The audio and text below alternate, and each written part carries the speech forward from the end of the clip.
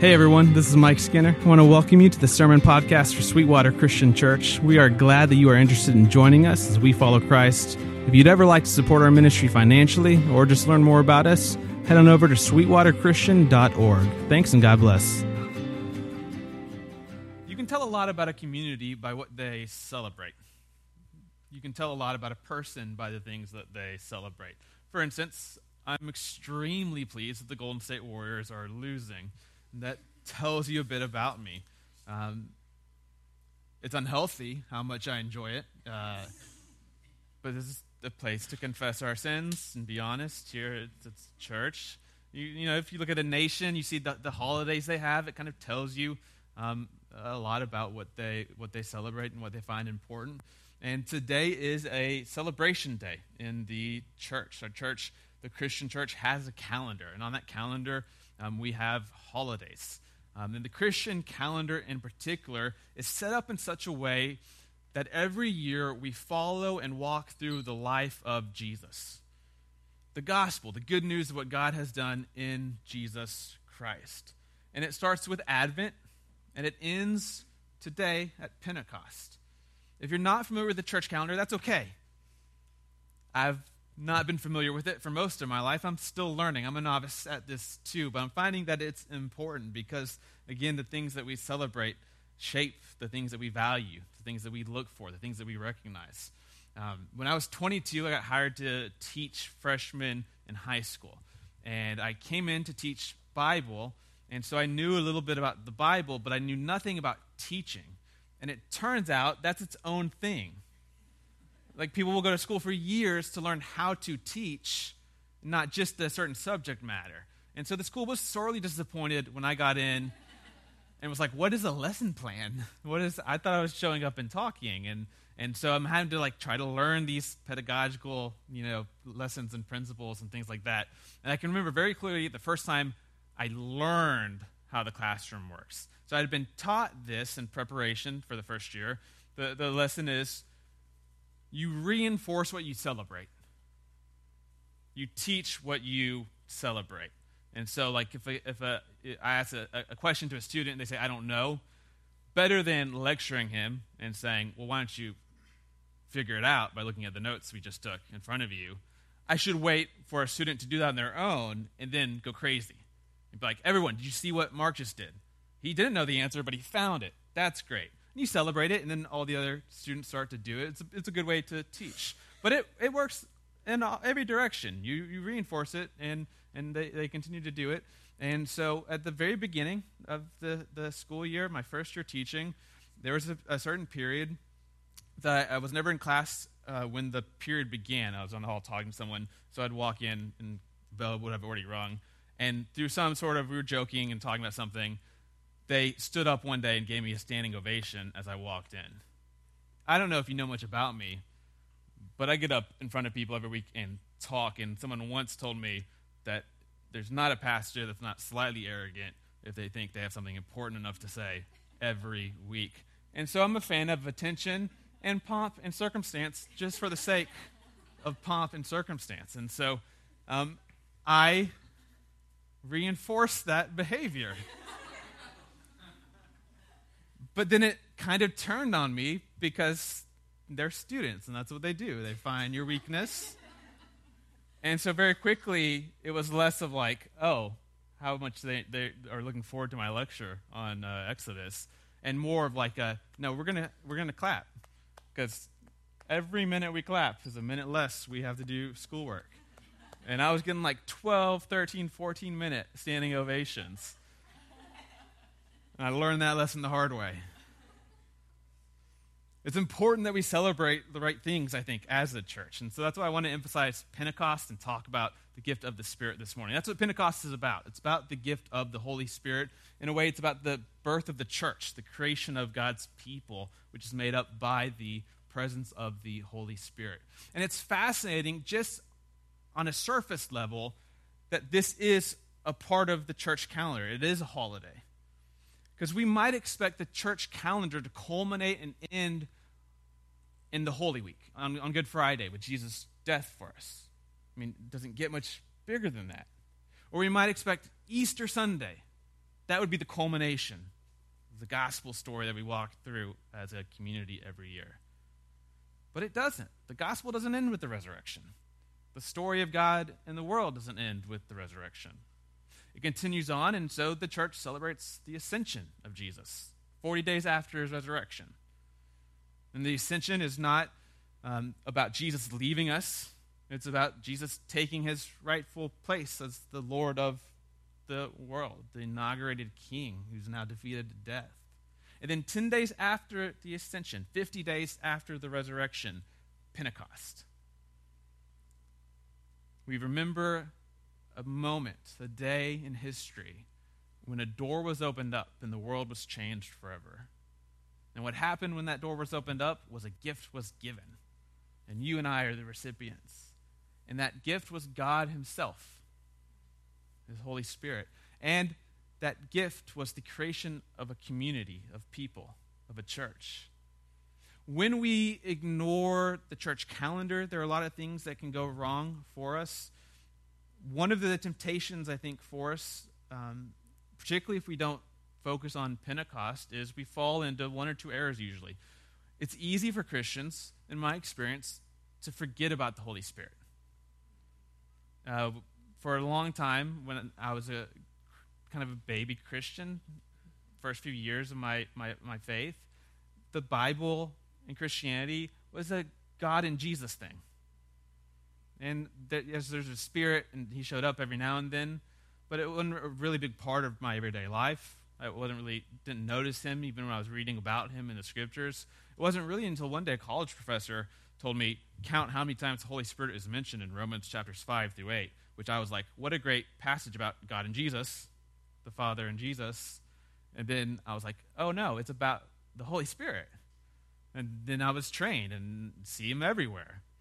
Became a much more fully fledged Trinitarian, appreciating the Holy Spirit. It's said about Lutherans, and I think hopefully by Lutherans, but the phrase comes from the tradition that the Holy Spirit's the shy member of the Trinity. I would suggest perhaps he's not shy, he's just not as invited all the time as the Father and Jesus. I would suggest that the Spirit, the Holy Spirit, when we have a hard time interacting or recognizing, responding, that the problem is not a lack of activity on his part. It's a lack of our ability to see, to hear, to be receptive. I've heard some people refer to the Holy Spirit as like the black sheep of the family of the Trinity, right? Like that one uncle who shows up and things get kind of weird. People start doing some weird things. People are uncomfortable. So if we ignore the celebration of the day the Holy Spirit was given to us, we put ourselves in a place where we might not fully appreciate the Holy Spirit and the role he plays in our lives. The other temptation is we might be tempted to individualize the gift of the Holy Spirit. We might be tempted to forget that the Holy Spirit is just as much about the creation of a community as it is about a gift to individual people.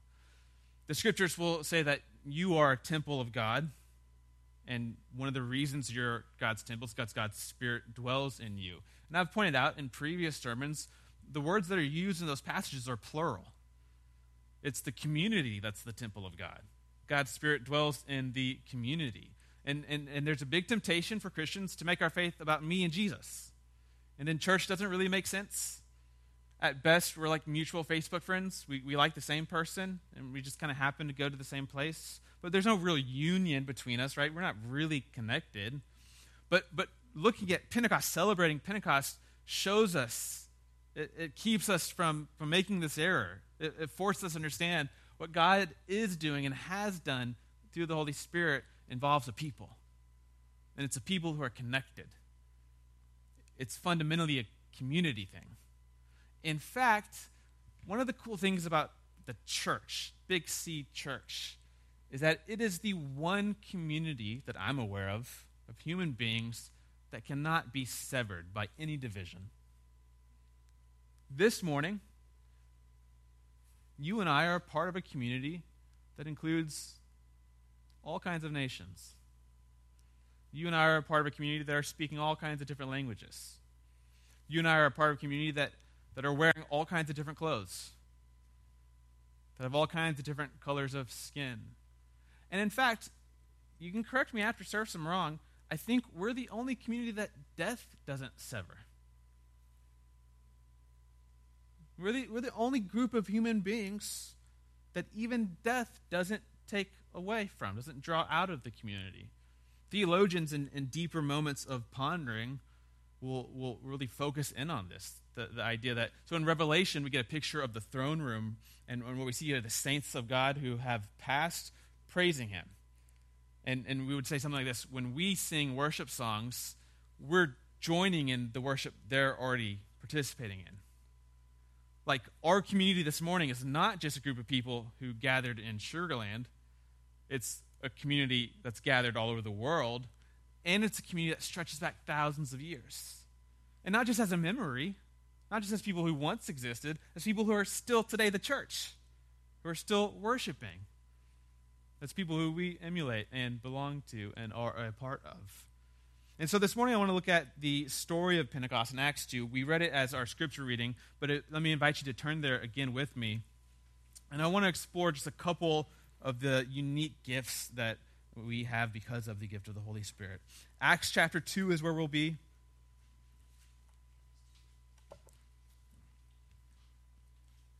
I'll tell you just straight up, my goal this morning is just to get you excited about the fact that God has given us the Holy Spirit. This is a gift that is so awe-inspiring, so mind-boggling, so world-transforming, that if we could just, for a second, really glimpse it and grasp it, I think we could be infused with joy and hope and power in a way that would make a dramatic impact. Acts 2, verse 1. When the day of Pentecost arrived, they were all together in one place. Now, it's important to note Pentecost is a pre-Christian holiday. So it's a Jewish celebration that they had already been doing for quite a while, and it's a pilgrimage holiday. So Jerusalem would have had Jews from all over the world gathered there for it. Now, when they're all together in one place, the people being mentioned here are the 120 disciples who were left after Jesus' crucifixion and resurrection. If you know the story, they're waiting because Jesus has given them a promise that power would come to them, and then they'd know what to do.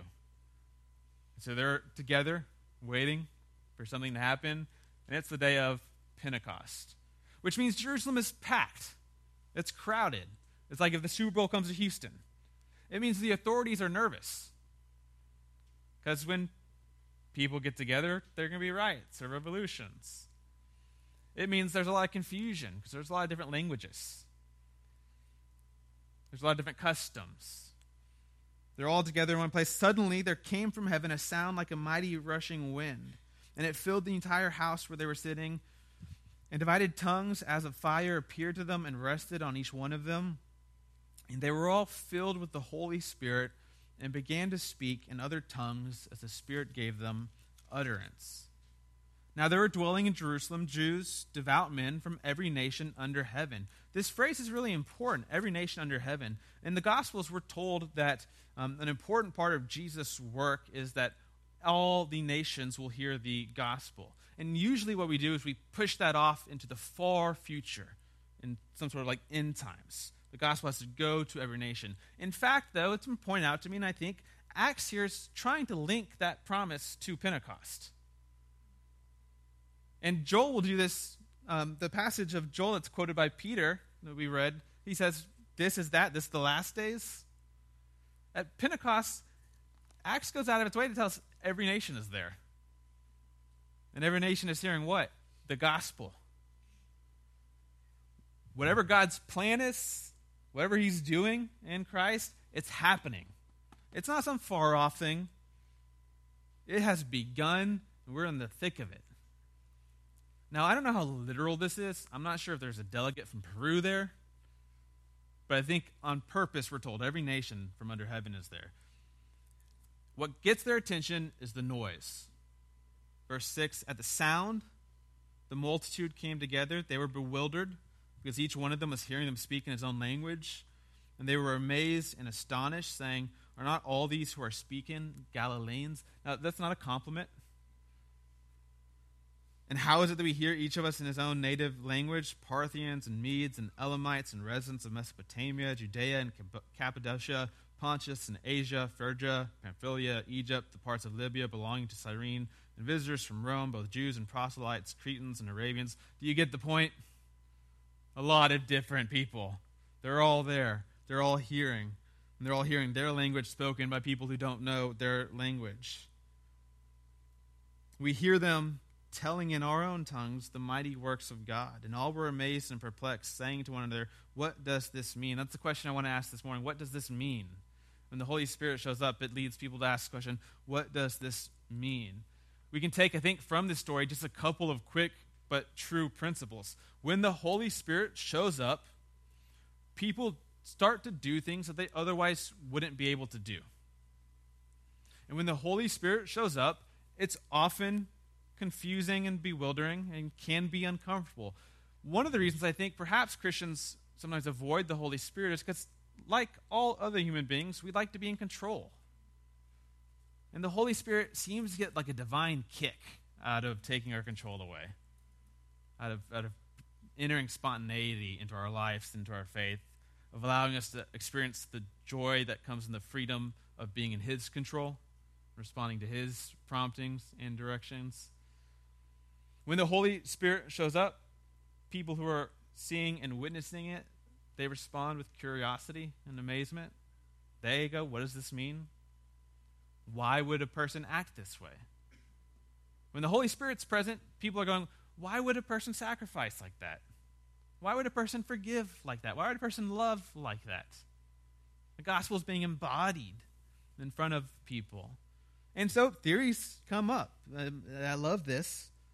I promise I won't spend too much time here, but they come up and they say, what does this mean? Some of them start mocking. They say they're filled with new wine. And then Peter gets up. He's going to give them a defense. Peter's finding his voice. He's had a rough go of it. And he addresses them. And the first thing he says is, we're not drunk. And he says, because it's 9 a.m. I love it. He doesn't say because we don't drink.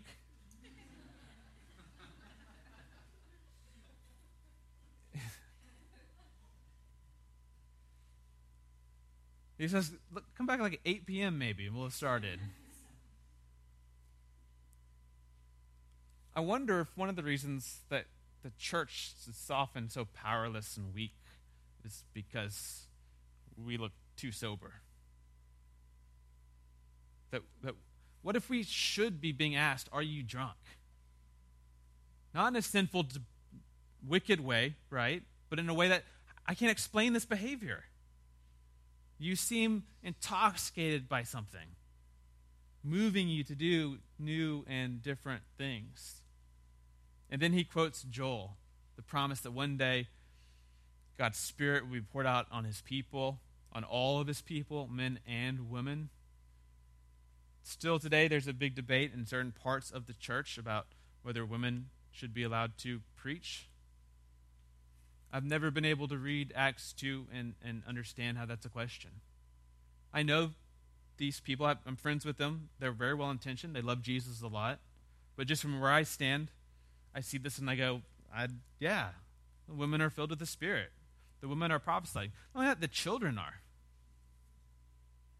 But the 20-year-olds. I would much rather hear from the Holy Spirit than from person, particularly from an old man. Give me the Holy Spirit in an 8-year-old over a white guy with a degree. And on the day of Pentecost, Spirit comes out on everybody. Something new is at work in the world. Something awesome is at work in the world. What does this mean?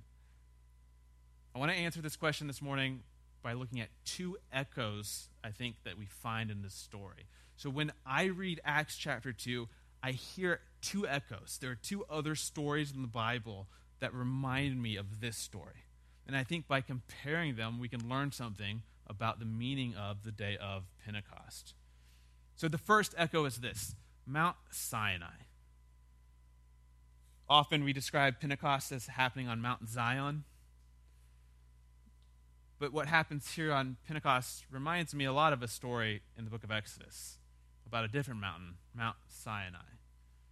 If you're familiar with it, in Exodus 19, the people of God, led by Moses, they've come out of Egypt. They're freed from the slavery and bondage there. They come to a mountain. They camp at that mountain. Moses goes up on Mount Sinai, speaks with God, comes back down with the commandments, eventually with the Torah, the instructions. This is, in a sense, the creation of God's people in the Old Testament. This is his telling them, this is who you should be. This is how you will be my people. And in Exodus 19, he does indeed say that. He says, you'll be a kingdom of priests. If you do what I've commanded, you'll be my treasured possession. You will be my special people, sent out to bless the entire world. But if you're familiar with the story of the Scriptures, the Torah by itself was not enough for God's people to be transformed into this kingdom of priests that he so desired for them to be. In fact, while Moses is on the mountain, do you remember this? They make the golden calf. They make an idol to worship. And Mount Sinai is remembered as where the law was given, and this is one of the things Pentecost is a celebration of. Even before this happened, the Jews would gather in Pentecost. They remember the giving of the law. But there was a dark side to Mount Sinai. And this is a lesser-known part of the story. But when the Israelites who are encamped at the bottom of the mountain, when they worship this golden calf, which is at one and the same time both appalling, it literally just walked out of a nation through a sea. And now they're saying, verbatim, this calf we just made led us out of Egypt, parted the sea for us. That one appalling to me. I can't imagine. And then at the same time, so scary because that is us. And that is me. I can see it with my eyes. And then a minute later, I'm off track. Well, God's very upset about this. He tells Moses, I'm killing all of them. Moses says, maybe not. What if we didn't kill them? He intercedes on behalf of the Israelites. He says all of that would kind of be for a waste. You'd have to go find another enslaved people and bring them out. And they end up compromising. Only some will be killed. And if you read Exodus 19, what happens? I'm sorry, this is in 32, Exodus 32. Moses comes down. He asks Aaron, why did you let this happen? And then the Levites from the house of Levi, the priests, the pastors, they pick up swords and they go and they slaughter a portion of the Israelites as punishment for this idolatry. Does anybody remember how many people were killed? We're told very specifically how many people died at Mount Sinai at the hands of the priest. 3,000 people are killed. Even amongst this great gift, God giving his law to his people, of creating his people. And then we read in Acts 2, and God is creating his people, this time not with the letter, but with the Spirit. This time not externally with the Torah instructions, but internally with transformation of the heart. And the people hear this sermon by Peter, and I got to be honest, it's kind of a long sermon. I know I go long sometimes, but this is a pretty lengthy sermon he gives here. At the end of it, the people go, what should we do to be saved? They're moved and cut to the heart. And then we're told in verse 41, if you're there with me, those who received his word were baptized, and there were added that day about, and what's that number? 3,000. I have to think that's not an accident. At Mount Sinai, the law is given in hopes of creating a people for God. And from the beginning, there's failure and there's death. And at Mount Zion, we get a different story. It's similar, but it's different. Instead of 3,000 being taken away, 3,000 are added. God creates his people with his Spirit, and now they have everything they need to be shaped into who God desires them to be. This is the fruit of the Spirit. This is the work of the Spirit. that it would create in us a Christ-like character. In Galatians, Paul will say, we're free, but we're free because we have the Spirit. We're not free just to do whatever we would want to do. The reason we can trust ourselves with our freedom is because the Holy Spirit will be there to guide us. He'll guide us into all righteousness and truth. He'll create us into loving people, patient people, self-controlled people. What the law could not do, the Holy Spirit now does for the church. And on Pentecost, the church is created, the Spirit is given. At one point, Paul will say, the letter kills and the Spirit brings life. And this is something, at least in my own experience, that I've seen in person. I've seen people take the Bible and use it to destroy other people, to hurt other people, to take life.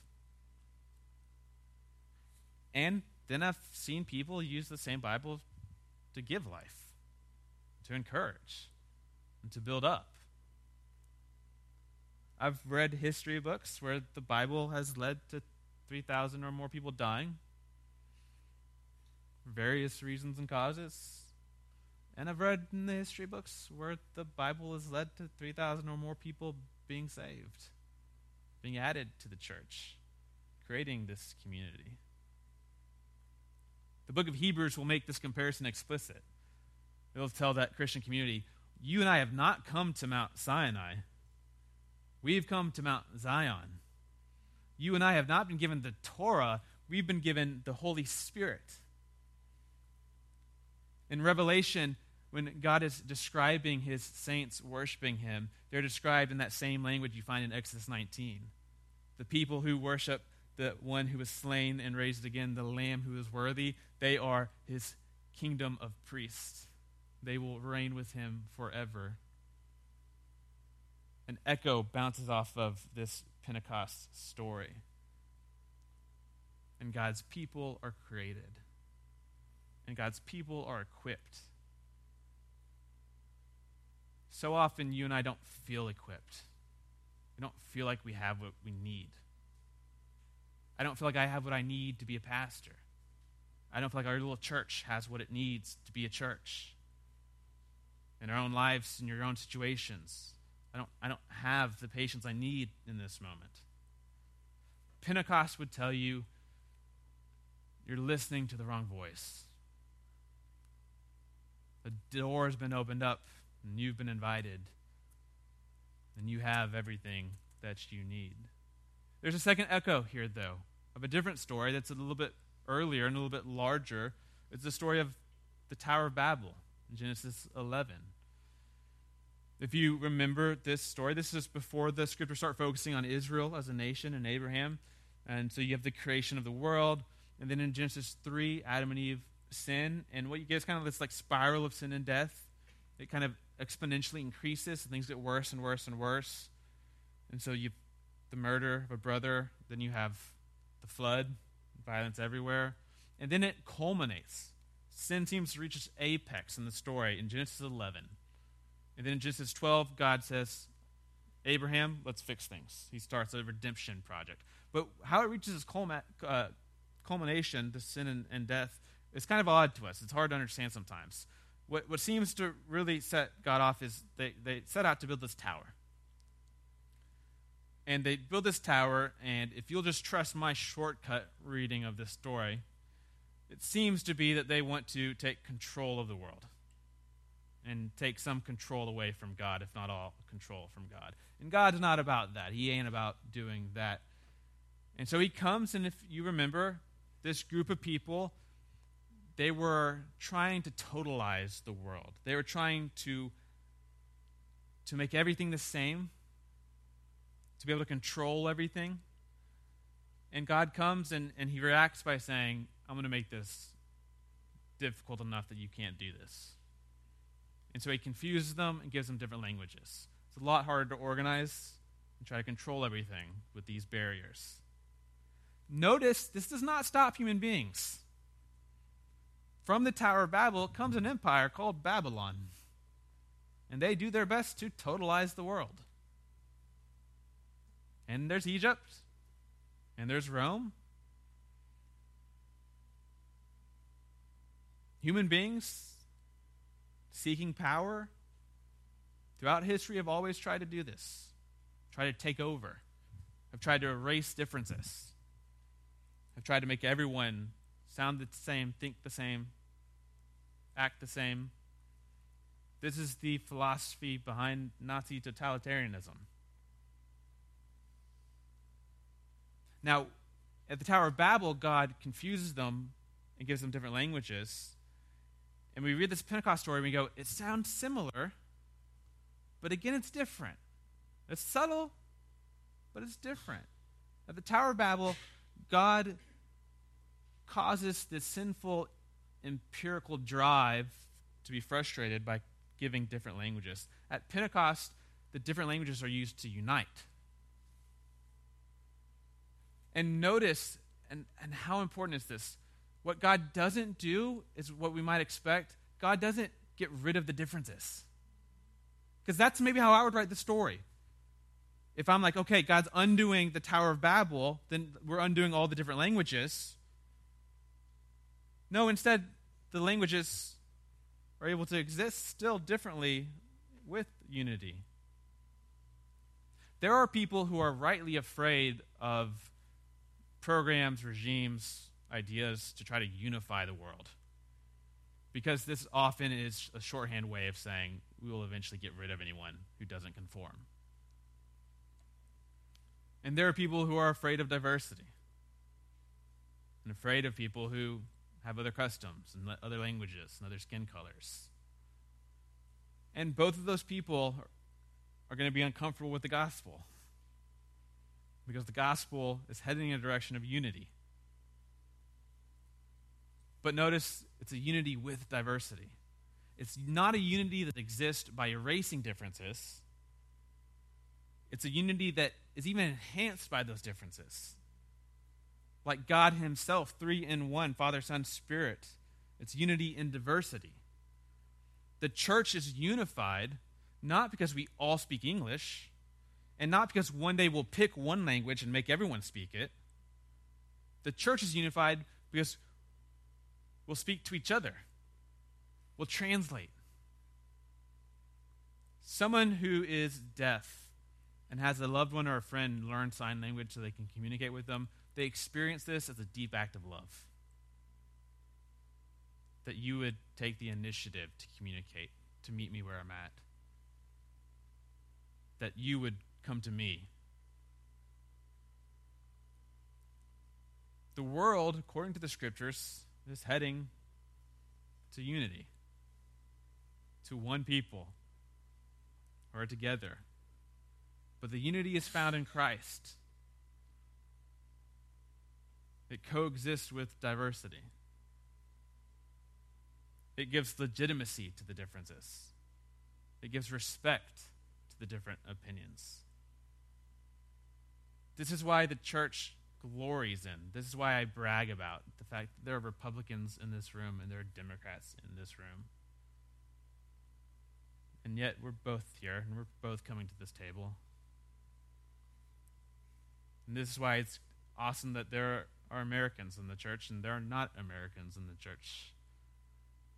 And this is why it's awesome that there are people who are of poor economic status, who have come out of bad situations, who maybe been stuck in cycles of poverty. And yet at the church, you also have people who've done really well. They've started their own business and made millions of dollars. Or maybe they inherited it. And yet both of them are at this table. Together, they compose the people of God sent out to accomplish his purpose in the world. If the Tower of Babel functions in the narrative of Scripture as the culmination of what's gone wrong with the world, then at the day of Pentecost, the undoing of Babel, it's a signpost that God has turned the trajectory of a rebellious world. That what Joel promised is happening, is true. This day is here. Salvation has come. Things are possible which you cannot imagine are possible. The Holy Spirit is God's gift of his self to us. The Holy Spirit is God saying, I want you to feel my presence, to be close to me, to be able to hear and respond to me. The Holy Spirit is how God sends his love into our hearts. Jesus describes the Spirit as the paraclete, as the comforter, the advocate. Interestingly enough, the accuser is described in the scriptures as Hasatan, the Satan, the devil. And I think this still stands as a great way to test what spirit might be at work in a situation or in certain language. If it's accusing, damning, it might be a spirit, but I don't think it's a holy one. But if it's comforting, advocating, building up, encouraging, bringing life, I think it's a spirit, and I think we can call it a Holy Spirit, the Holy Spirit. A pastor said this once, I loved it. He said, we could imagine the Spirit almost like our lawyer, our counselor, our defense counselor, who's telling the client, you don't need to talk, I can take care of it. Because in those moments where you don't feel worthy, you don't feel worthy because you're not worthy. In the moments after you've failed and you feel down because you've failed. But God's gift to us is not rubbing our nose in that. God's gift is, I'll advocate for you. I'm on your side. I've got this. We're told the Spirit prays for us even when we don't have the words. We're praying when we're not praying. That's literally how much God does on our behalf. God not only offers salvation, he also enacts our response to salvation, that we might receive it and enjoy it. The Spirit searches our hearts. The Holy Spirit is the one who allows us to be transformed, who allows us to break patterns of violence and abuse, shame. The Holy Spirit is the one who equips us to go out into the world and make a difference. Like all of God's actions, it's never just about the people he's acting to. It's always for a greater good. Sweetwater Christian Church has not been given the Holy Spirit just so we can be like, cool, we have the Holy Spirit. We have the Holy Spirit for Sugarland, for our workplaces, for our families. Imagine this. At the day of Pentecost, what was hoped for becomes what is received. What was longed for becomes what is enjoyed. And because it's been a couple thousand years, and because empires are still on the move, and because you and I still fall short and are hurt by others who fall short, how easy is it for us to forget? How easy is it for us to take for granted? How easy is it for us to not even try to listen, to be receptive? The gift of Pentecost, the gift that you and I have, is that my cynicism is not the last word. The gift of the Holy Spirit is that wherever you're stuck right now, that's not the end of that story. The gift of the Holy Spirit is the gift of being able to understand that your imagination will never be large enough to understand what God desires and will accomplish. The gift of the Holy Spirit means you'll never encounter an obstacle that God does not smirk at and say, I can't wait for you to enjoy me moving this. The gift of the Holy Spirit means God has more in plan for our church than I could dream of. That no problem I can identify, no problem we can encounter will stop this. The gift of the Holy Spirit means your story is not over. Listen to that. Receive that. Your story is not over.